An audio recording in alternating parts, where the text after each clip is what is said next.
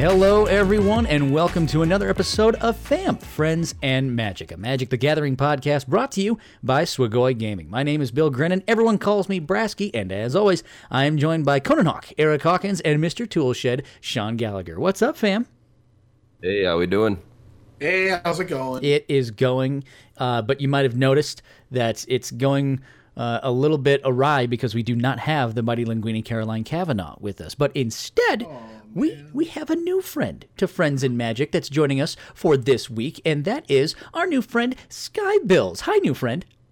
Good. How are you doing? I am doing fantastic. Welcome to Friends and Magic. It is going to be a wondrous time. Caroline Kavanaugh, the mighty Linguini, is traveling back from GP Phoenix and a bunch of other things, so she is somewhere over the skies of North America, I assume. Hopefully they didn't take a wrong turn, and they're just flying somewhere else. You know, I have a feeling we're going to get a text from her and be like, hey, I'm in Barcelona. Did we talk about the random really trip nice. to New Jersey? What if she boarded a plane to New Jersey by accident again? That's true, because as we discussed, no one goes to Jersey on purpose. Call back. All right, yeah. Tweet at us at swagoi.com or at Swagoi Gaming if you know and understand which episode that reference is from. That lets us know how many of our 1s to 10s of listeners actually get like the in-depth details of this whole spot. But before we get real in-depth with the history of this short-lived podcast, I want to know how everyone's week in Magic has been. And Skybills, since you are new to the podcast, we'll start with you. How was your week in Magic?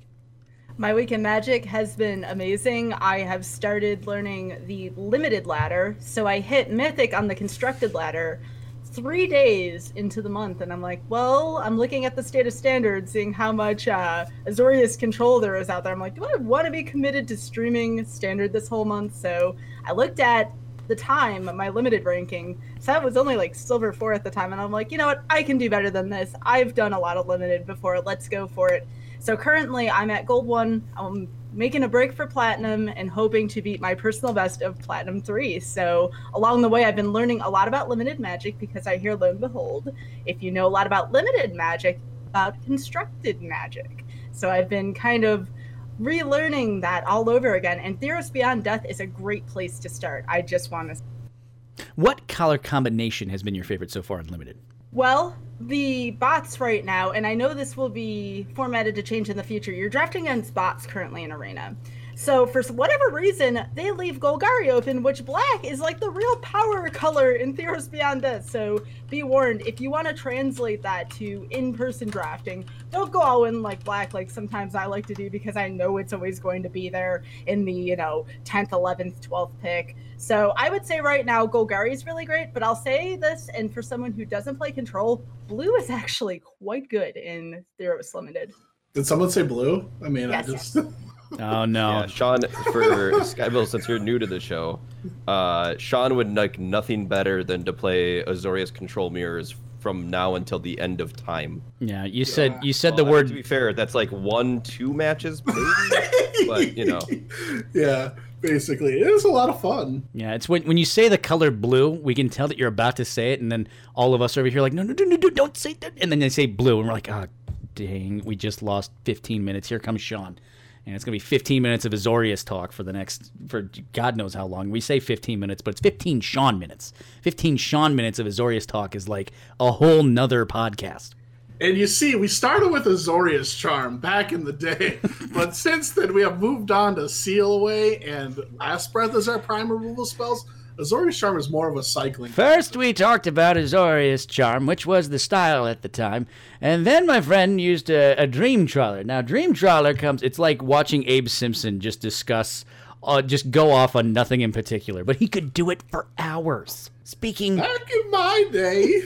And speaking of what you've been doing for hours, Sean, what have you been doing this past week in Magic the Gathering? Or have you done anything in Magic the Gathering? And if so, did you spend a lot of time on it? Yes, I've been spending a lot of time playing matches of Blue Eye Control in Standard. I will be playing a Standard Arena tournament on Saturday, so, getting ready for that. And then also for our Pioneer fans, I'll be playing some either Underworld Breach or Dimir Inverter at the end of the month, so I'm also playing with that. And, so I've been playing a lot of those matches on Moto. They take a little bit of time sometimes, but I'm loving it. It's a lot of fun. Pioneer's great. Magic's great right now. I'm really excited to be loving Standard right now. Fabulous. I love that you are loving Standard. And there's much to love about Standard, especially if you're a blue-white player, but there's other things to love about the game of Magic as well. And so, Conan Hawk, I want to know how your week has been. It's been all right, I guess. So previous to this weekend, I played a lot of Pioneer off stream. My viewers don't particularly like to watch MTGO; they'd rather watch Arena. So I kind of saved the testing for off stream, and I just played a bunch of Pioneer to get ready for GP Phoenix, and I'm gonna leave the details for a little bit later. But a little bit of spoiler, did not quite go the way that I had planned. But yeah, so I mean, the I guess my week in Magic, as in Magic playing, was a little poor, but I learned a lot, so that's all right.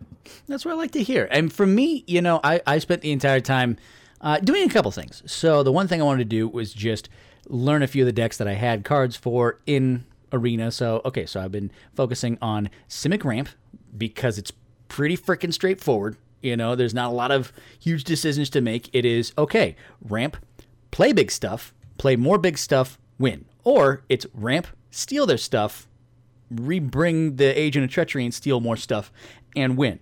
And so I was like, great, it's a very straightforward deck. That's what I need right now. I don't need a deck that's going to make me be like, all right, if I do this one thing, should I think about this one thing, leaving mana open for this thing and that thing? I was like, no, just give me something I can just go straight through on. So I was doing that, and then I tried to play Red Deck Wins and explore what the world of aggro is like, since it's the bane of my existence whenever I play against it. I was like, what if I go to the dark side of aggro and see what that's like? And I realized I hate it.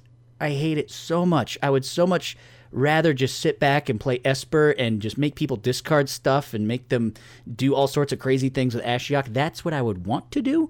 But I figured it's good to dip your toes into the archetypes that are usually not your forte.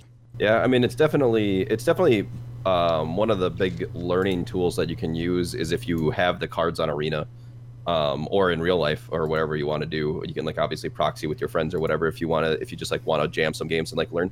One of the things that I always tell people is you should learn it from both sides, right? If you are, say in Sean's case, he's the Azorius control player, and he's losing over and over to a specific deck, he should definitely play it from the other side, and see that. And that's kind of what you're learning when you're playing, this red deck that you don't like very much. It's you learn all of the ways that the red deck can lose, or the spots where it feels kind of uncomfortable, and how to get in those spots. And then when you go back to your other side, then you knew the aggro side. You knew exactly kind of what you wanted to do or to put the aggressive decks on the back foot or in a bad spot.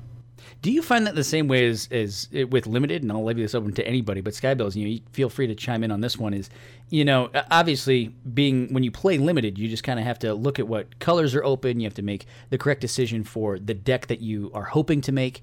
But sometimes, you can force colors because maybe you just especially in Limited, let's face it, no one wants to play white. That's kind of where a lot of the past sets have gone. No one wants to play white, but you might sit there and you get an early bomb or something else. You can see that signpost uncommon, something else that's happening that way. Do you have to fight against the urge to not play a certain archetype or a certain color in Limited? Would you actively steer away from it, or are you just open to whatever the packs bring you? For quite a few years, I would go to my local game store, and all we did on Friday Night Magic was Limited. Well, when you're drafting with humans, whatever you have, and if the power colors are going to be in a certain color, that's what you're stuck playing. Well, I'm sure Sean would be thrilled to know that my Pack 1 Pick 1 from last night was a Dream Trawler, and everyone in my chat just popped off saying, oh, you're stuck playing this now. And I'm like, well, this is the world we live in. Let's see what I can do with control. And lo and behold, again, if we are in a control-heavy format, which Standard is, I now know through Limited how to kind of go about playing control, because if you can play control, you can understand how to play against it as well. So lately, as much as I miss my dinosaurs and I miss my stompy nature of Standard, one of the ways in which I've grown to understand and even conquer control is through Jeskai Fires currently right now in Standard. So there's been that kind of crossover where I've been learning to play and even think in a different mindset thanks to Limited. So to answer your question, playing Limited has challenged me to think about every single different type of way and mindset to play Magic. And of course, as with anything, it's going to take me a little while to learn the styles I'm not familiar with. I will never force a color anymore unlimited. If I just see that something's not going to be available, I will go a different direction, even if that means control to do it. See, I think we need to subscribe to the Brasky school of limited play, which is what I call spite drafting, which is to look at something and say, no, I don't like that color. I don't want to do that. I'm going to force green-black, or I'm going to force blue-black. Why? Simply out of spite. So what you have to do, okay, step 1, get real angry at a color for no reason in particular. Step number 2, look at that card that might be rated a 1 out of 5 and say, I can make it work and win, and people are going to think I'm a genius. Step 3, not sure. Step 4, lose. It is a fantastic, fantastic system that I'll be developing a lot of ebooks on. And, I hope that people will read up on it because, if anything, that I can give to the people of Magic the Gathering, they can learn how not to play. Jeez, Brask, a little hard on yourself there, buddy. Listen, we have to be painfully obvious about where I'm at in my journey as a player, okay? And that is a journey of a novice. Some people would call a noob. And so I am learning the game, and I'm being open to it. And I'm going to see where things steer me. And sometimes I might make a great choice, and sometimes I might make a mistake. Sometimes I might think I have a great game plan, and then at the last minute I'll say, you know what, I want to do something different. And it just doesn't work out. And so that's why I want to talk about GP Phoenix, specifically the experience of Conan Hawk, Eric Hawkins, and what happened at GP Phoenix, his plan for it, how did it end up, and then also just kind of talking a little bit about that metagame. So Conan, why don't you jump into what things were like in snowy Phoenix? First off, I'd like to say welcome back, Brasky, because that was great. And then the second off, it's 100% correct. I went to GP Phoenix. They have these things called LCQs, Last Chance Qualifiers, to get onto the Players Tour. So I showed up the day before the Players Tour, so that was Thursday. Came in, was real high on the blue-black inverter deck, which the deck is very solid and very good. So I had a very good reason to be very high on the blue-black inverter deck. But after playing in an LCQ, kind of playing a little bit more in between rounds, I just really didn't like how the deck played out. The deck was very powerful, and kind of talking to people and like watching some stuff, people were like, the power level is very like kind of flat for this format, which later on we turned out was very incorrect. But so then I was like, all right, well, if the power level is pretty flat and you can kind of play whatever, I will play Mono White Devotion, because Mono White Devotion is a style of deck that I like, and also a deck that I thought was pretty neat. It has another combo in it. So for those that aren't into Pioneer quite yet, basically, the blue-black inverter deck is like a blue-black control deck with some discard and some counter magic and some removal, but it wins by playing a card called Inverter of Truths, which swaps your deck and your graveyard, and then you play either Thassa's Oracle or Jace, Master, or was it Wielder of Mysteries? Yeah. And you deck yourself, and then because of that, you win the game. So you try to make a very small graveyard before you swap, and then you deck yourself. The Mono White Devotion deck, on the other hand, is a creature-based deck, and its combo is Heliod, the new Heliod Suncrowned, where it says whenever you would gain a life, you may put a creature or a counter on a creature you control, a +1/+1 counter, and you can also give a creature lifelink for a white and a colorless. So you do this with Walking Ballista, which is an XX that has X number of counters on it, and you can remove a counter to deal damage to anything. So give it lifelink. If it has 2 counters on it, shoot your opponent. The Heliod will give it a +1/+1 counter, and you can repeat this process until they die. But what I found out is basically, because Mono White Devotion has no interaction like your blue-black inverter deck, like Thoughtseize, Thought Erasure, Counter Magic, Removal, all that stuff. Basically, the White Devotion deck kind of let your opponent kind of do whatever they want while you're trying to assemble a combo with creatures. So if your opponent just had any way to interact, you were pretty far behind. You kind of fell back on this like kind of mopey beatdown plan. And it was just really, really hard to come back when the format was so fast, like getting to their win conditions. Like against the blue-black inverter deck, they would Thoughtseize you, they would kill your first couple of creatures, and then they just play inverter and then kill you. Against the field deck, they just ignore wildly anything that you did and also just kill you. So your matchups that you wanted to play were probably about 50-50. You weren't like super favored or anything like that. And then the matchups you didn't want to play, you were wildly unfavored. So all in all, a very bad decision. Ended up 8 and 7, which sounds like a fine record, but I also had 2 buys. So really, I ended up 6 and 7 on the weekend, and it was just a very poor decision.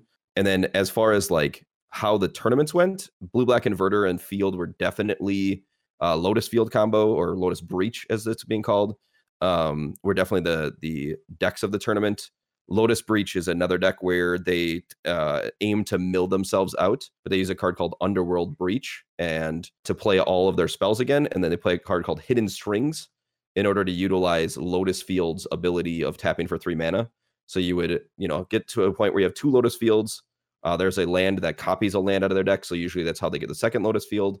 And then they would make 6 mana, use Hidden Strings to untap both of them, get 4 mana, cast a spell, which would untap their lands again. And then they would just keep cycling. And then eventually they can play a card called Tome Scour, which mills them for 5.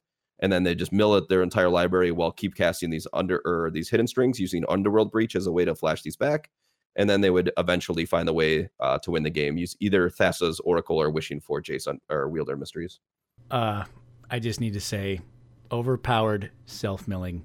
What a time to be alive. This is everything that I loved first when I started playing Magic the Gathering, because it's such a bad way to try and win, but I'm always just being like, every single time a new set comes out, my first reaction is, I wonder if I can make a mill deck. I wonder if I can make a self-mill deck. And then I'm like, no, that'll never work. That will never be a thing. And then I start checking in, like, oh, let's do a Pioneer. What's good in Pioneer? And someone's like, oh, hey, self-mill is good in Pioneer. And I'm going, I better start learning how to play Pioneer. I'm going to start jumping into that, because that deck, when I saw it, I was like, this deck is ridiculous, and I love everything about it. You would love Modern. There's a mechanic called Dredge, and instead of drawing cards, you just literally throw your deck into the graveyard. That's all you do, and then eventually your creatures all come back for some weird reason. Who knows why? By like turn 2, you can mill yourself like 16 cards or something like that if you have a good draw. Like that's so many cards, man. I'm picturing me being that dense that I go to my first paper Magic match of Modern, and I'm playing a Dredge deck, and I go, okay, turn 1. And I literally just like slam the deck down and throw it down into the graveyard, and I go, boom, I win. And someone's like, what do you mean? I'm going, well, my friend Eric said that's how I win. I throw my deck into the graveyard and I win, right?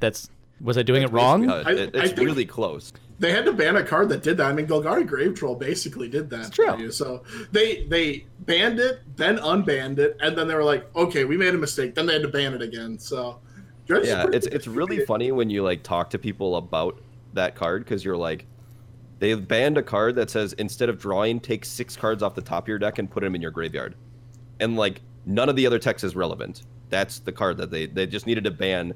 Mill yourself for 6. Yeah, you have to skip your draw step to do it too. You don't even draw a card. You put this crappy card in your hand, and then you mill 6 cards. Like, that's not that good. I have an announcement to make. I'm now a Modern player. Nice. Are you already questioning that life choice? Sky, if there's something you're going to learn about this podcast, is that Brasky makes a lot of questionable life choices, but they're learnable life choices all at the same time. And I kind of want to touch on one thing with you, Conan, is that you made that switch at the last minute, and then you came in and realized that was not the best decision, that kind of stuff. Would you have that kind of advice for anyone who's going into a tournament of, you're prepping one thing, but then you have this feeling that another deck is the way to go? Is it always best to stick with what you know, or have you been through instances where you just went with your gut and made a change at the last minute and it did work out?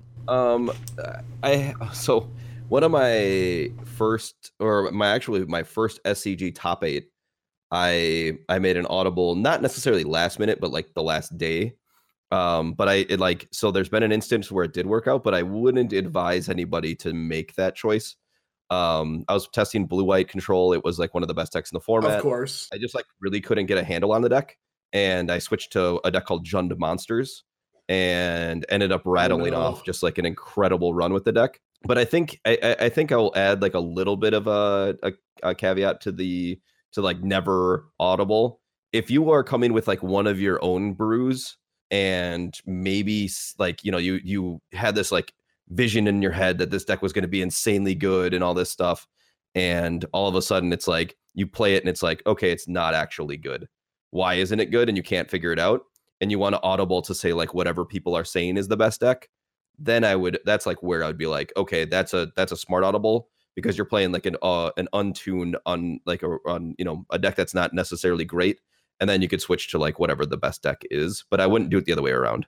So my 5-color Nico Bolas, Niv Mizzet self-mill deck is probably not the best way to go. I should audible to a actual deck. Hey, yeah, if you to be fair, 5-color Niv Mizzet's like a real contender right now. Just want to put that out there. That deck's nice. This is why we're friends. I think the Breach deck made it worse. But you draw so many cards. How can it be bad? How many cards do you draw if I put all my graveyard in the put them all my deck in the graveyard? I think the one thing I want to talk about a little bit is, compared to the two formats, between Standard and Pioneer, is we've now seen GP Phoenix and what's happened there, and then we're kind of seeing the evolution of Standard as it is, and there seems to be a big bad bully in Standard known as Blue-White. And then you kind of see the inverter decks, and you see the Lotus decks in Pioneer. In your opinion, and Skyballs, I'll start with you as Standard, do you think something needs to be banned, tuned? Is there something that needs to happen in the Standard format, or do you think it can self-correct? And then for Sean and Eric is to talk a little bit about Pioneer and what you feel about, after watching GP Phoenix, is there further adjustments that need to be made in Pioneer? So Sky, let's start with the Blue-White Big Meanie. And do you think that there is something that can be done in that deck? Is there a ban that needs to be made, or will the meta self-correct itself? Well, Blue-White is, of course, a meanie. I think that's the great way of putting it right now, Vraska. But however, Esper is just as big of a culprit right now as Azorius. Part of that is thanks to Doom Foretold. However, Doom Foretold isn't really the real enemy here. I've been saying this ever since War of the Spark. 3-mana Teferi changes the game way too much. It changes the entire way in which two opponents can interact with each other in a game of Magic. It shuts down any kind of instants or sorceries from the opponent, and it can shut down entire deck archetypes. And this isn't just for creature-based decks or aggro decks. This also can shut down even the flash decks. If you land a turn 3 Teferi against a flash deck, the game is over on turn 3, excuse me. So it's one of those where, 3-mana Planeswalkers are really, really powerful. Oko was banned for a reason. Across all formats, Oko was banned for a reason. So one of the ways in which I'd always propose to kind of fix Standard and maybe get a little bit more of those aggro decks in there, first of all, Teferi, because of the sequence, and this is where I go to blame Esper a little bit, turn 2 the Razor, turn 3 Teferi, turn 4 instant speed wipe. That should never be a sentence within Magic the Gathering. Instant speed wipes. I need to note that Sean is just smiling so much right now because he is loving that entire sequence. I was going to let Sky finish ranting, but I feel like this is my segue to jump in here. I want to go back like 4 years ago or so. Sky, were you playing when Supreme Verdict was in Standard? Oh, yeah, that was my first Standard. Okay. Boy, that was my jam. All right. Things happen, life goes on, whatever. And then they had a tweet, like one time on Twitter, where they're like, there's some mistakes we made in Magic. One of them's that 1-mana Mana Dork should never exist, so no Lawnmower Elf or Elvish Mystic should ever be printed again. And the other one they made was no 4-mana Wraths should ever be in Standard again. Boy, I'm really glad they disregarded that entire tweet, because Shatter the Sky is gasoline. In combat, Shatter the Sky just gets me so excited. I love it. Yes, I know it's the boogeyman, but man, it feels so good. You feel like a genius sometimes when you cast Shatter the Sky and it kills a bunch of creatures. It just feels so good. I feel dirty in the fact that I'm in complete agreement with Sean, just because Esper is my favorite deck to play. In general, that's my color combination. So, Sky, besides the fact that we're terrible people, what else would you do to kind of fix this horribleness, as we call the baby Teferi? So, Teferi Time Raveler would definitely be my first proposed ban, because we were talking about bans earlier. The second one, I have never been a fan of Wilderness Reclamation. I feel like the card can just create way too many combos, and even non-games at times, especially if that hits turn 4 and your opponent just happens to have ways of getting to Expansion Explosion quickly, the game's over with very little interaction between the two opponents.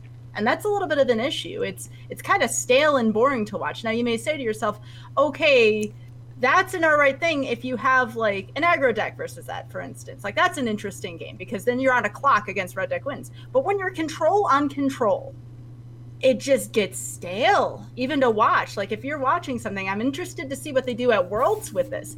What happens when it's Temur Rec on Azorius control? That just sounds like a chess match at that point. It sounds like 2 different games of solitaire going on at the same time. That's not Magic the Gathering. These are all pretty wonderful. Chess match, solid, 2-player solitaire. I don't hear a complaint there. Those all sound pretty great to me. I want to see creatures just smashing each other. No, I want to see creatures smashing each other. The style I used to do it, used to do these huge dinos, like Rotting Regisaur. We used to load them up with Collision Colossus, and then you want to know how I finished them? I thudded them right into my opponent. You're done. Turn 5. Here's all of this dino. Here is a thud at you. Or you do Harpooner late game. You thud the Harpooner into the opponent. And yes, later when we talk about the Mythic Invitational, I actually did that on an unshown match to one of my opponents. 15-2 Harpooner right into my opponent to immediately end the game. Keep in mind that you can pre-order Skybills' latest biography, Thud the Harpooner, is going to be coming out later on Amazon. It's going to be a fantastic time. Conan, you had a little comment about what we were talking about between Solitaire and the different types of Magic, Temur Rec versus Control. What's your opinion on that? Well, one of my comments was basically, I think Riley Knight is the commentator for Skybills' games, and we need, like, the golf people from, like, ABC to come in for the game she's describing, where they just come in and, all right, so here he goes, and he's going to untap his lands. Oh, look at this. He's played the Temur Reclamation deck is coming out here. Yeah. Do you think there'll be a response from the blue-white side? Well, he's looking at an absorb. This could be the time that he deploys it. No, but does he have the mana? Does he want to leave the mana open here? It's like, wait, what a moment. Yes, no, he throws out the Reclamation, and there's the Absorb. Wonderful job. Yes, wonderful job there. Oh, that's just beautiful. Beautiful that is shot just there. Beautiful. And now, of course, we wait for the ever-present Dream Trawler. There's literally a tear in my eye right now at how the last 30 seconds have transpired. I would pay for, like, you know how in Dota you can change the announcer pack? Can I just change the announcer pack to golf announcers at every Magic tournament? That'd be pretty great now. And I will say this, like, that is interesting. Could you imagine those same, Eric, let's do this one. Let's do an aggro deck against a sacrifice deck. How fun is that going to be where you sit there, and here comes the Fervent Champion. It goes face, followed by Runaway Steamkin. It goes face. And now next comes up another creature with haste. It goes face. These creatures with haste, they just, very useful. Very useful. And look at this. The control player has played a large blocker, and now over to the aggro deck. It burns them in the face. Okay, that's now 2-0 to the aggro deck. That's not fun. That's not fun, where you try to interact with a deck, and all it does is, I don't care, face.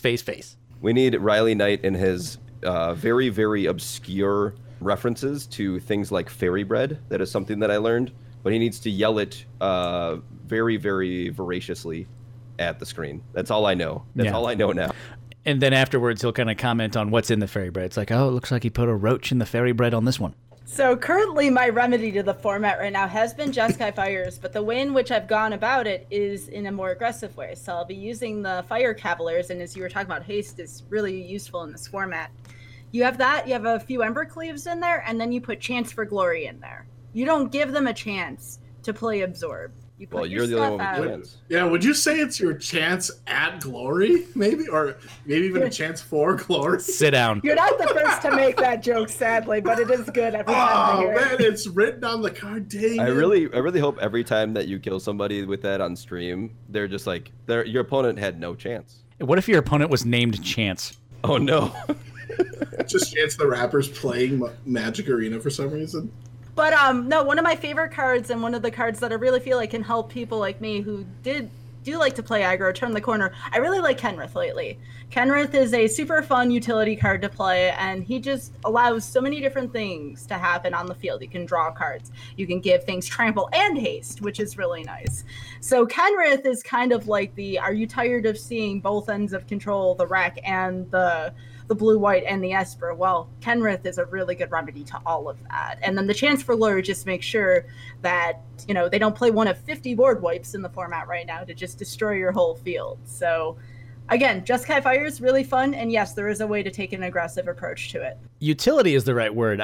When I was playing a lot of Fires and just kind of learning that deck, Kenrith was my favorite card of all of them, just because it was just this Swiss Army knife of actions that you could take. You could drop it down. It's like, great, we're going to give everything haste. No, I'm going to draw a card. No, I'm going to heal for 5. You could really...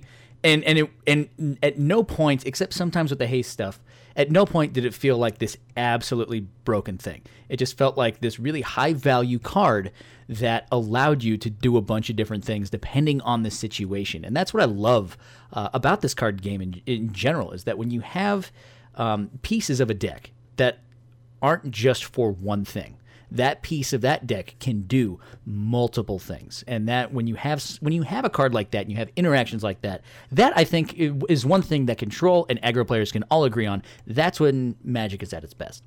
I will say, a side note on Kenrith, remember that a lot of his abilities are symmetrical.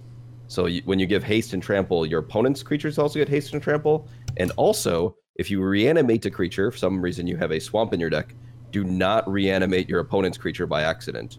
If you click on their graveyard, that creature will go to their side, not yours. I've had opponents do that in matches. In Jeskai Fires, I actually do have a couple of Godless Shrines in there, just in case I do want to reanimate something. So that's really good advice. The other advice I'd like to know, and Mr. Toolshed, is our resident person who's played a lot of Pioneer and has gone through it and kind of kept in touch with the metagame. And I know Eric has participated in Phoenix. As you look at where Pioneer stands now, inverter decks, Lotus Breach, anything else that's in there, is there something you think is so unhealthy that it needs to be removed from the game because of some of the other, we've gone through these little bannings here and there to try and just get the format in a good place. What would you think would be any cards, if there would be, to get removed from the game? So I'm actually going to take the opposing argument, and I'm just going to say I really like Pioneer here. Yes, Inverter's good. Underworld Breach is great. Like, there's a lot of very good decks, but I am personally of the opinion that, like, I like having a boogeyman in the format. So both those decks being, like, the top tier, like, decks, I'm totally okay with. I don't think they're egregious yet. I mean, the decks have only been around for a week or two, like, not very long yet. I kind of want to, like, do the wait and see thing.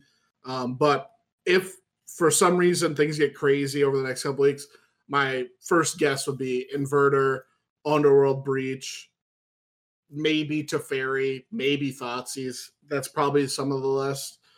There are a lot of powerful cards in Pioneer, but I like Pioneer being a powerful format that we can, all hold hands and, like, enjoy, like, have fun, like, sing Kumbaya together. Like, it's a lot of fun. I like Pioneer being that format. So I personally like Inverter and Breach being part of the format. I'm also, I guess, like, in the opinion that, like, I think Splinter Twin's legal, so should be legal. So, I mean, I have a pretty out of the ordinary opinion on a lot of things, though, too. So, I mean, maybe I'm crazy here. Yeah, Teferi 3, by the way. I know I had said Teferi. There's, like, 4 different Teferis. The egregious one, the 3-drop Teferi. Sorry. Yes, they're all in my heart. All the Teferis are created equal, but Teferi 3 is like the star child. So, since we are talking a little bit about bans, I just wanted to state one last thing before we probably move on from this. But the thing that I did notice at the PTQs, quick shout out, by the way, to Tanya, who's a Team Segoy member. She made top 8 of the PTQ in Standard on Sunday at GP Phoenix, so that was pretty awesome. But watching the PTQ, there was multiple people getting GRVs, and the reason that they were getting GRVs was because of the static abilities on these planeswalkers and the static abilities that, like, Elspeth Conquers Death gives.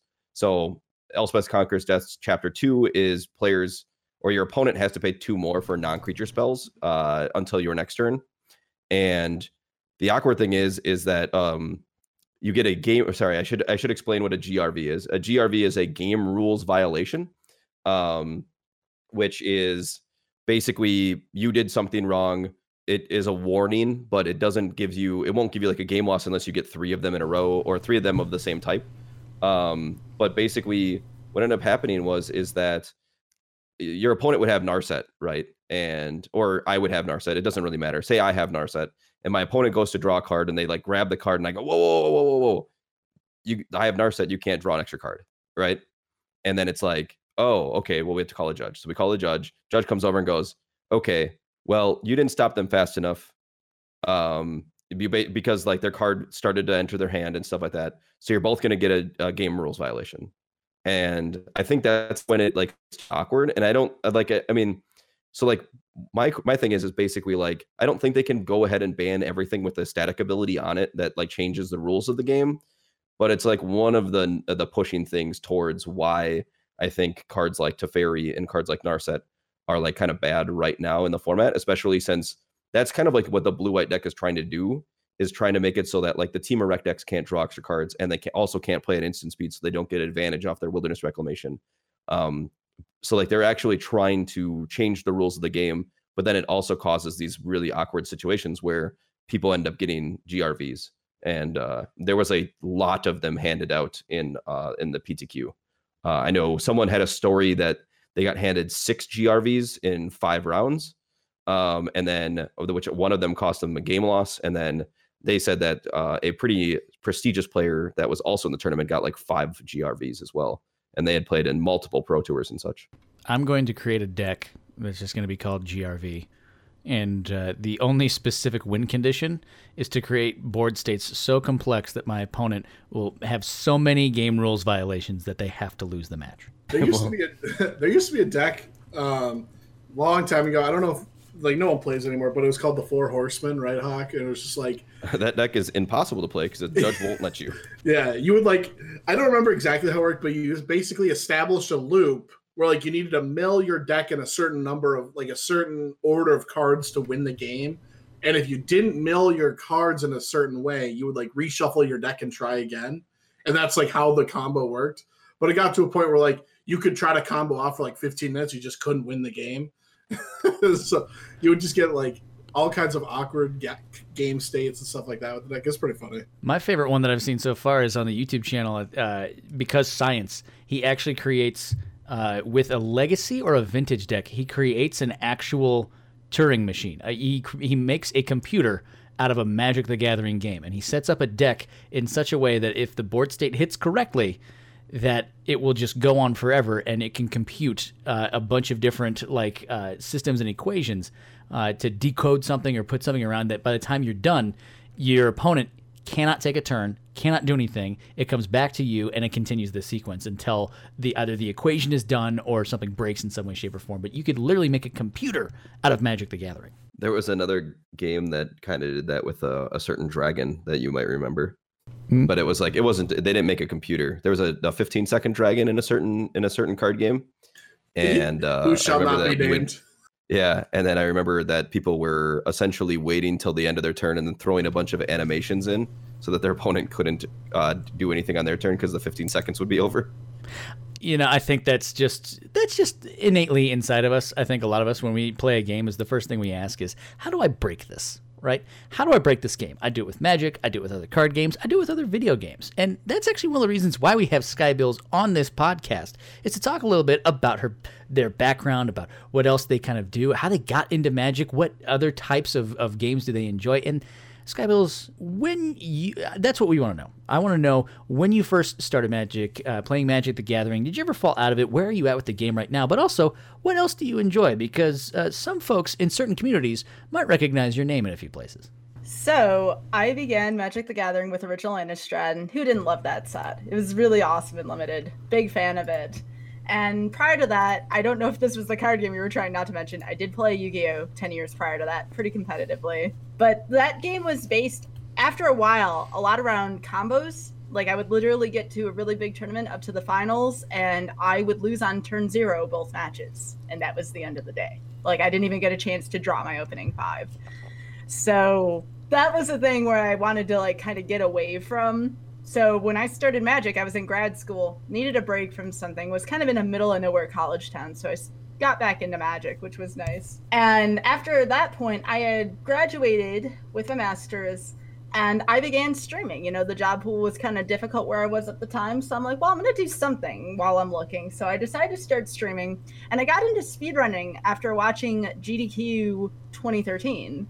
So I picked up speedrunning, and yeah, Magic kind of fell by the wayside. I kept going to my local game store and drafting. Drafting is always a great way of staying within Magic without leaving it altogether. So I began streaming and speedrunning. I met my significant other through speedrunning, another well-known streamer. So I would do speedrunning and hosting and working this other job on the side. It was more of a part-time job for about 3 to 4 years. I began hosting for GDQ. So if you've heard me, I am one of the flagship hosts of Games Done Quick.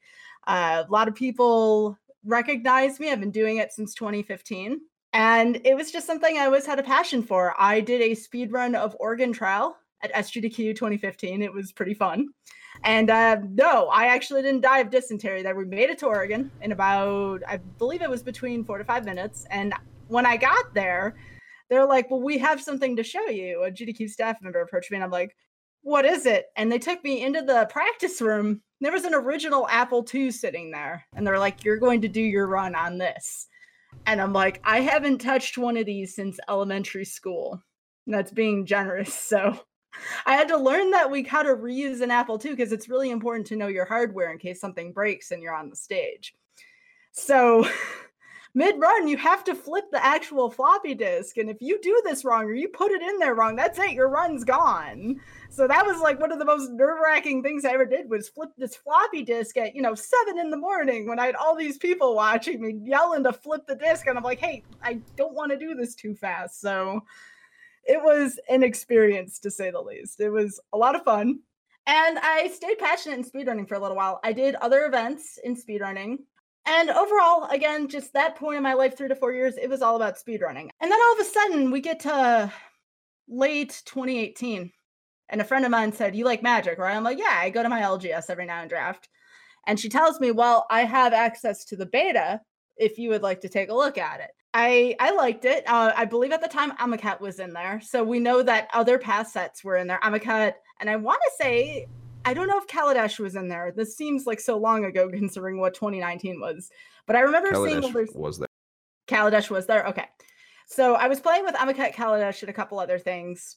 And it gets to early 2019. I'm still mostly speedrunning and playing randomizers and all this on my stream. And I get this email, an email I'd never seen before. It was from Wizards.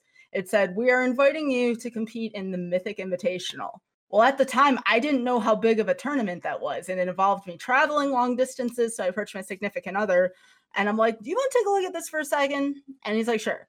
And he's like, look, I know you don't like traveling alone, but if you don't get on the plane and do this event, I will personally escort you right onto that plane. You're not missing out on this. I'm like, all right, cool. We live 2 hours from the airport, so it's quite a commitment whenever I need to travel. I commit to this. I get picked up right before the Invitational by Team Genji, which I am a member still of a year later. I'm still with Team Genji, an esports team. And they provide me with a coach, and we start working with things, and I get drilled every day and all that. Commit my stream pretty much full-time to Magic at that point. And I get there, and I did not realize how big of a deal this was. Like, I knew it was big. I didn't realize how big. We were playing in front of actual people because this was at PAX East. I'm like, all right, the oddest thing, and I'm sure you all talked about this at some point, we had to select 2 decks for this tournament. So if you think selecting 1 deck for a tournament is really tough, especially with that amount of stakes, try selecting 2 decks. And at the time, and this is, everyone knows about my personal grudge against Esper and Azorius. This is where it all started, was right around here. Teferi 5 was still in the format. Now 3 didn't come around yet. That was War of the Spark. But Teferi 5 was still a very big deal and very tough to overcome at that point. So when I went to go select my 2 decks, I wanted to select something very traditional. Went with Red Deck Wins. I love Experimental Frenzy. I loved Lightning Strike, which was still legal at the time. And then I chose something very non-traditional. I actually went with Gruul Stompy, and that was when Ghalta Primal Hunter, which was still one of my favorite cards to date, was still legal at the time. There were a couple people playing on the stage, and then the rest of us were playing in the back on computers. So I played through my first couple matches. My first match was against Andrew Kine. I managed to win that match.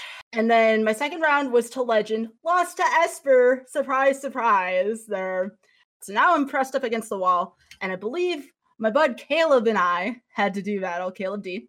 I remember a specific match. I was down to my last top deck. It was game 2, and I'm trying to go for game 3. If I don't top deck this card, I lose. There it was, the Harpooner, 15-2 thud to the face. And I remember whoever it was saying, I'm not even mad. That was amazing. So we go to game 3, and I proceed to win. Very narrowly, but I win. And then somebody comes and taps me on the shoulder. I'm 2-1 at this point. They're like, you're going to play up there next round. And they point to the stage. And I'm like, excuse me? And I'm like, okay, sure, we'll do this. That looks like fun. I've always wanted a feature match. You know, you watch these matches on stream and you're like, I want to do that. This was really a bucket list thing for me to do. So the fact that I even got to do this was great. And they're like, your opponent is going to be Shahar Shinhar. And at the time, I didn't know as much about Magic Pros. I just remember a lot of my friends telling me, yeah, good luck with that. You know, he's kind of a big deal. And I'm like, I'm going to do my best, but, you know, quite frankly, I'm going to play this person just like they were any other person. The respect is there, the mutual respect for the opponent, but I'm going to do this. So we sit down, I take a look at his deck list. Mono White Esper. Hey, I've seen that story all day. That's what Legend, I think, had that day. I sit down, he sits down, and I have this like camera in my face and stuff. And I told myself, all right, Sky, eyes forward, just focus on the task at hand. Game 3 happens. And he goes to pick Mono White instead of Esper. And I'm thinking to myself, this is my chance. Finally, maybe I can actually make something work. So I picked Mono Red. I assumed he was going to pick Esper. Mono Red would have been the one chance. Galta wasn't taking down Esper. Not with Kaya's Wrath happening. So I'm drawing my cards. I'm able to keep his field at bay. I'm drawing my cards. I finally land the Frenzy. And I had Runaway Steamkin. But suddenly, I hit for what felt like on that big of a stage, the biggest field of lands I had ever seen. So I believe I whiffed 2 to 3 turns in a row. And I'm down to 4 life at this point. He's got all these 1/1s. And I'm like, where is one of my Goblin Chain Whirlers? I need this card right now. Again, down to my last turn, there's Chain Whirler on the top of my deck. Right behind a land. I play it, half of his field's wiped out. Right underneath that Chain Whirler was a second Goblin Chain Whirler, and that's it. He's out of cards in hand. I'm sitting here. My Frenzy just popped off, and now suddenly I have a field full of things. And before I knew it, he had put good game, and that's it. And all of a sudden, you know, they were asking me for an interview, and I'm up there like nearly crying. All these women are like in the front row just like shouting for me, and I'm just like, so this is what it feels like. This is what it's like to be on that stage. And from that point on, I had just never, ever craved professional Magic more than I did in that moment. Like, that was just unbelievable. A well-played game on both ends there. I had just had that hunger, and over the course of 2019, I'd competed in Phantom Legends. I had the privilege of playing against MPL on a semi-regular basis because of wonderful tournaments like that. I played in E-League. I won against Ashlyn Rose in week 1, and I was able to become the Monarch for the first E-League tournament. I was selected for Mythic Championship 7 to play, which I didn't finish where I wanted to there. I survived quite a bit through day 1, but I didn't finish where I wanted to there. To this day, very much in love with Magic. I just want to be entwined with the community going forward. I want to play it, you know, a goal of mine is to play at one of the 3 arena invitationals this year. I believe there's 128 people now per tournament, so that's a very real possibility that I could be there. Hopefully aggro, though, by the time I play, aggro has a little bit more of a presence, because I very much enjoy stompy decks. Hopefully not. Blue-white. No. I'd like to make day 2 and get a top 16 event, but eventually I wouldn't mind ending up on the commentary side of things. You know, much like with Games Done Quick, I have a passion for talking about the game, for showing my love of games, my love of Magic, my love of speedrunning. So that's like the very Cliff's Notes version of streaming and Games Done Quick and Magic. So not much. It's quite a bit to me. I mean, that's like 5 years, you know. I felt like that was a bit of a long-winded monologue there. Our entire podcast is trolling, blue-white control, and monologues. So you're good.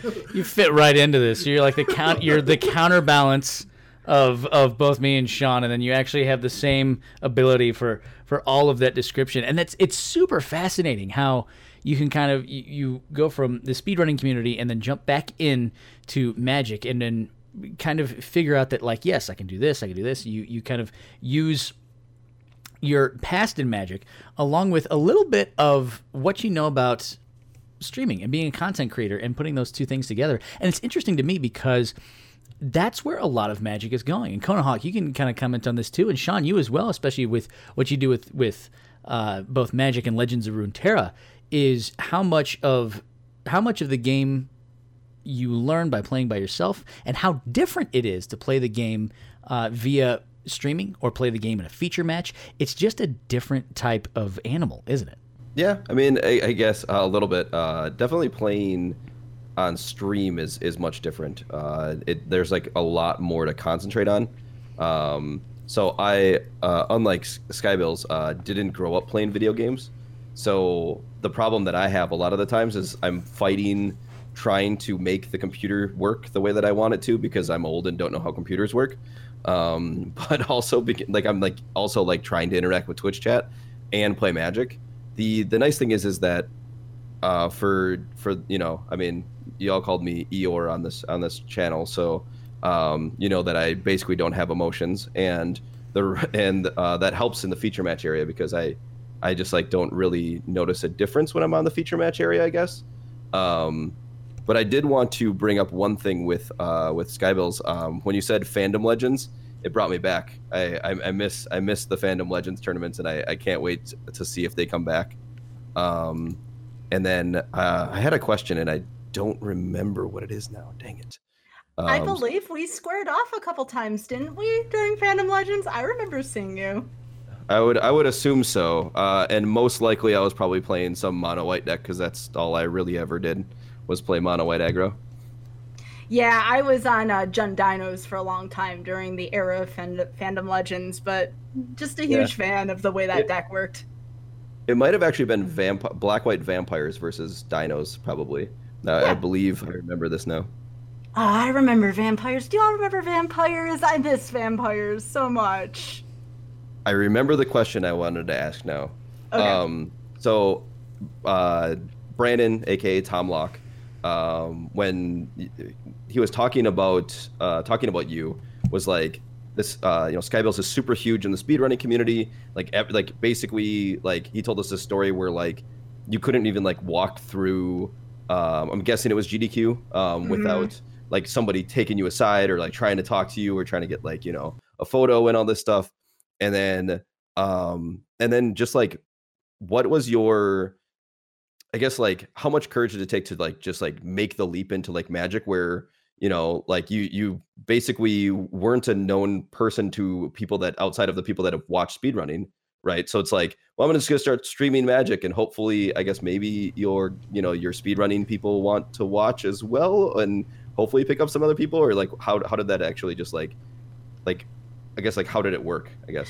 Well, all of it hit me at once with that email I got from Wizards inviting me to the Mythic Invitation. I'm like, look, if I got to do this, I got to be committed. I can't do all the speedrunning stuff anymore. Literally went from kitchen table Magic to on that stage in 3 months. So I didn't have a lot of time to really contemplate what was going on. So I won't lie, I was flying off the seat of my pants, hoping my stream wouldn't sync with the change in dramatic content, but the passion was there. And I'm like, you know what, if they see I have passion, maybe I can even teach some speedrunners to be interested and get into playing Magic. So that was my motivation. Not necessarily, driven at the time by finances and whatnot. It was all about, can I get these two communities to communicate and interact together? And I just wanted to show off my passion for Magic. That's awesome. Yeah. Yeah, so one thing I really enjoyed when Sky was going through her, the whole journey she's been on, was the point you had made big was when you were on the stage, you finally get the feeling of wow, this is something I really care about. I want to get this feeling, the highest high possible. That's one reason I really like Magic is, when you're doing really, you're crushing a GP and people know that what you're playing and people are watching you, that's just one of the best feelings in the world. I love that you had touched on that, because that's something that I really strive for, is get to a Grand Prix, hit your stride, and you don't really lose, you just feel you can't lose, and that's just the best feeling. That's one reason I love Magic, is just getting to that point where you just feel you can't lose, your deck just, you think you need a card, you draw it, your deck just won't let you lose, you're not mulliganing, your opponents are mulliganing all day. That's why I love Magic. The highest highs and also the lowest lows, but the highest highs for sure, I think. What helped me out with the feature matches, though, if I was not a streamer, I would feel very nervous having all those cameras on me. But I'm used to talking in front of 100,000 people for GDQ as the host.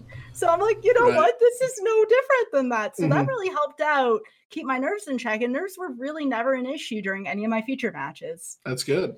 Yeah, I remember when I was in the first Grand Prix I ever done really well. I was literally on table 1, like round 11 or 12. And I just people were watching and I was just like, I feel like I should not be doing anything stupid. I just remember throwing a game in the trash and the nerves were really hard for me when I first got into Magic. Now that I've been playing for a few years, it's a less of an issue, but I remember it being a really tough issue for me to overcome. And now that I've been streaming a lot more recently, that's also been helping too. So yeah, the nerves definitely was a factor that I had never really considered when I got into Magic. I want to pose this to all y'all since y'all have been streaming as well. Do you ever feel like you just get the worst luck possible on streaming? It's called streamer luck. It's a real thing.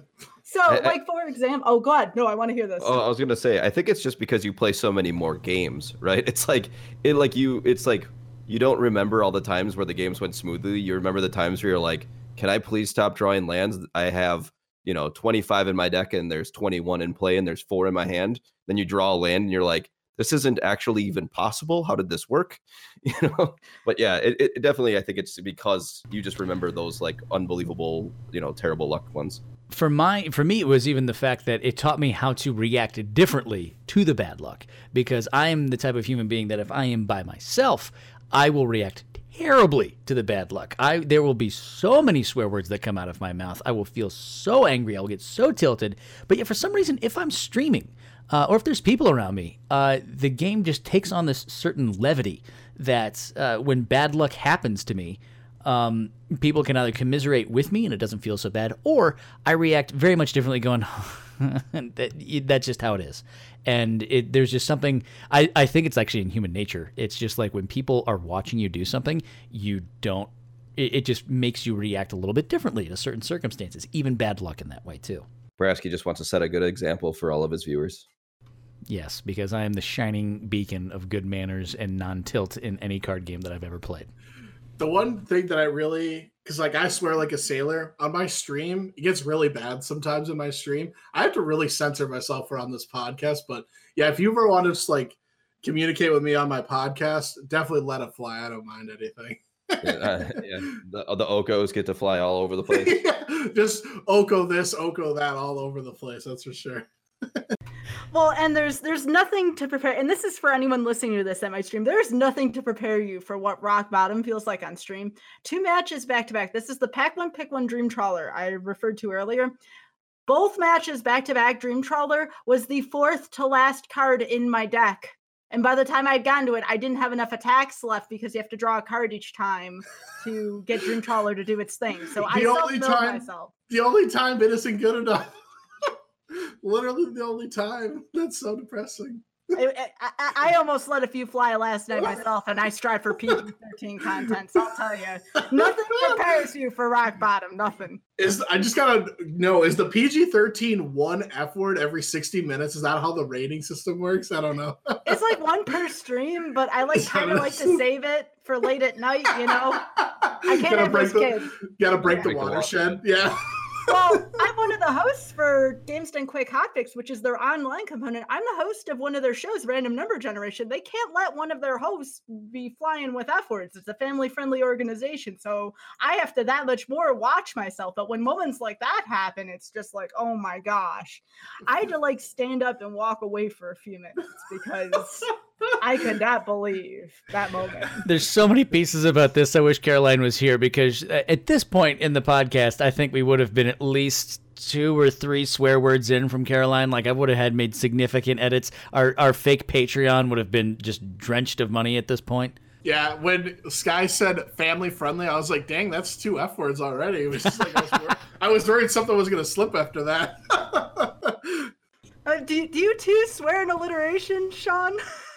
I mean, it just happens. It doesn't even need to be alliteration.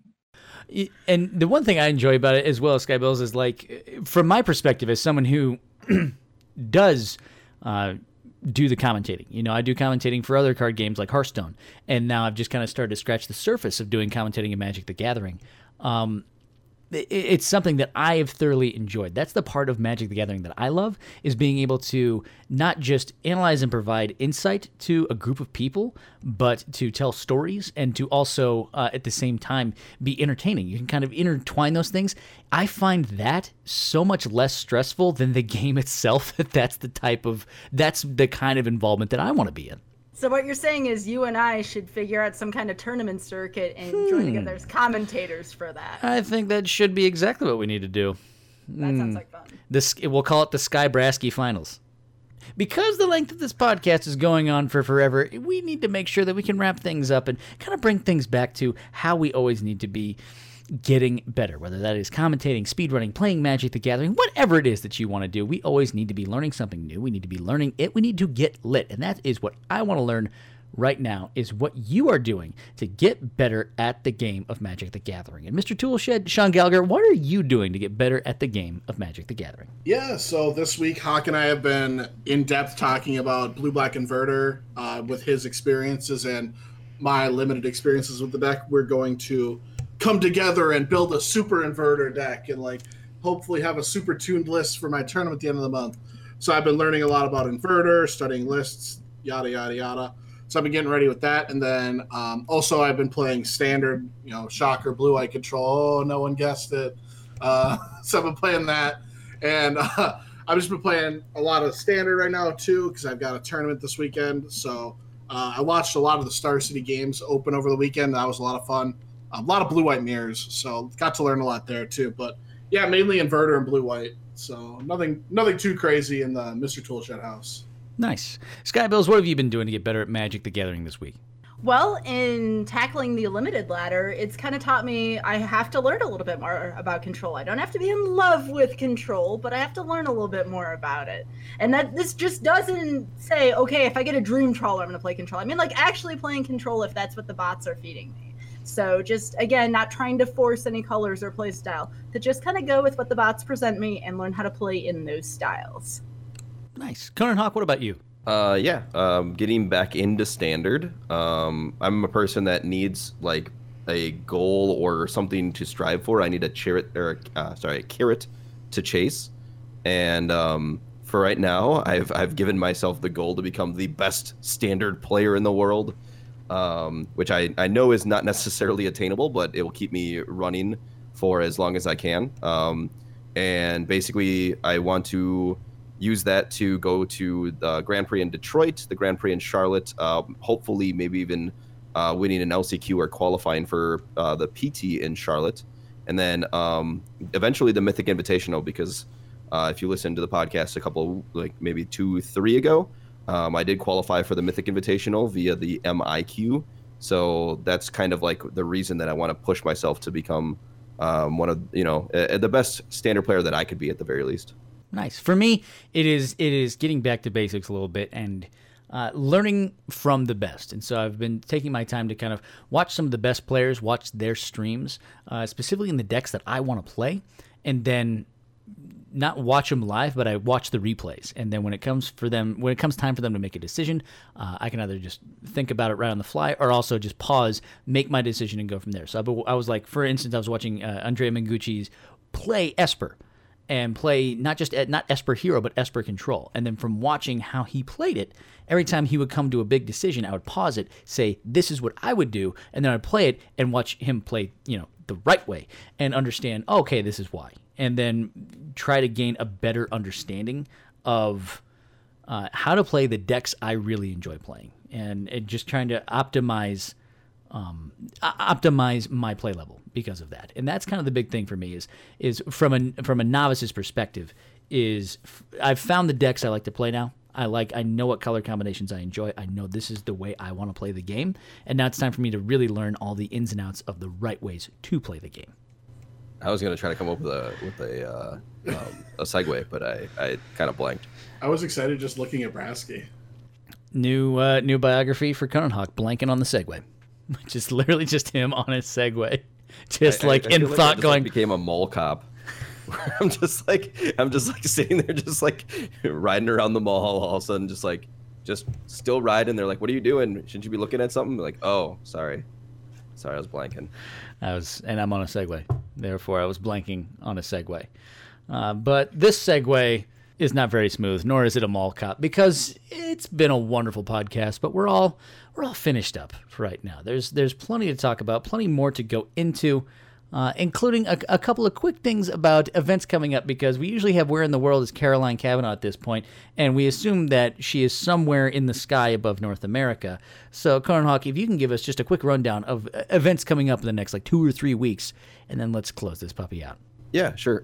This weekend, so February 4th or 14th through the 16th, there's the Magic World Championship.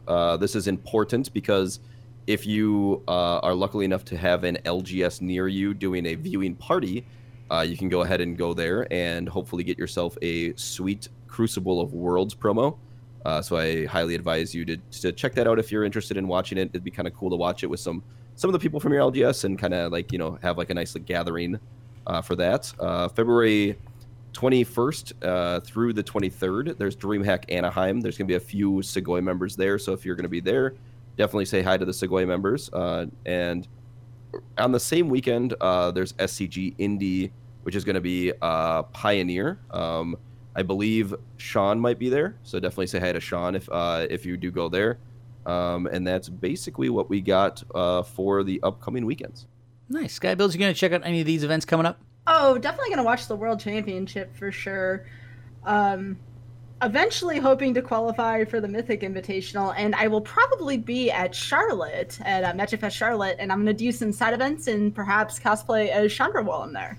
Fabulous. And I think that there'll be a lot of people that would love to say, hey, what's up, what's going on, maybe play a game or two, maybe get back to the old kitchen table magic of old, which I know, at the very least, is something that we all enjoy to play. And we all enjoy watching the content that we all create, which is why I want the folks that listen to this podcast to know about that content. So let's go around the room a little bit and learn about where we can find you, the content you create. Sean, Mr. Toolshed, where can people find you on the internet? Yeah, so on the internet, you can find me on Twitch at Mr. Toolshed, twitch.tv/Mr. Toolshed, Twitter at Mr. Toolshed. I'll be in Louisville at the end of this month. I will be going to Detroit next month. I'll be going to Indy this month, Detroit next month, and Louisville next month. I'll also be going to OCM tournaments in Iowa. Come say hi. I'll be playing some Pioneer, probably Inverter. Instead, I'll be playing Blue-White Control, Battle, talk about bad Blue-White Control cards, talk about the glory days of Azorius Charm and Elixir of Immortality, whatever you want to do. Nice. Conan Hawk, how about you?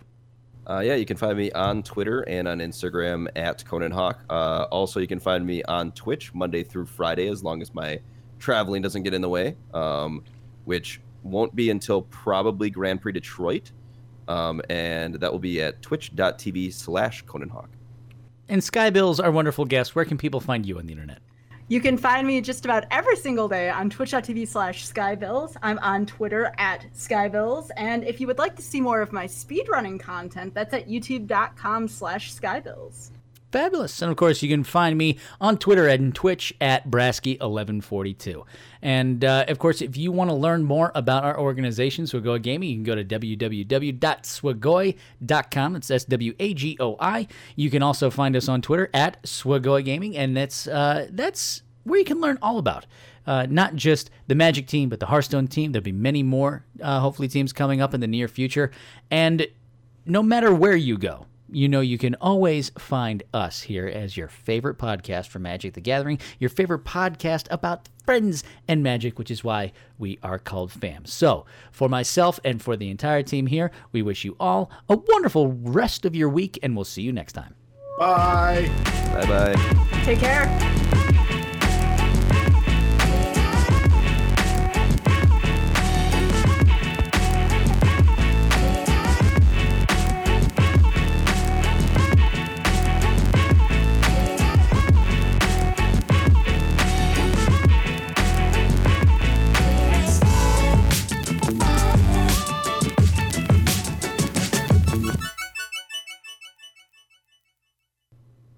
Sassy.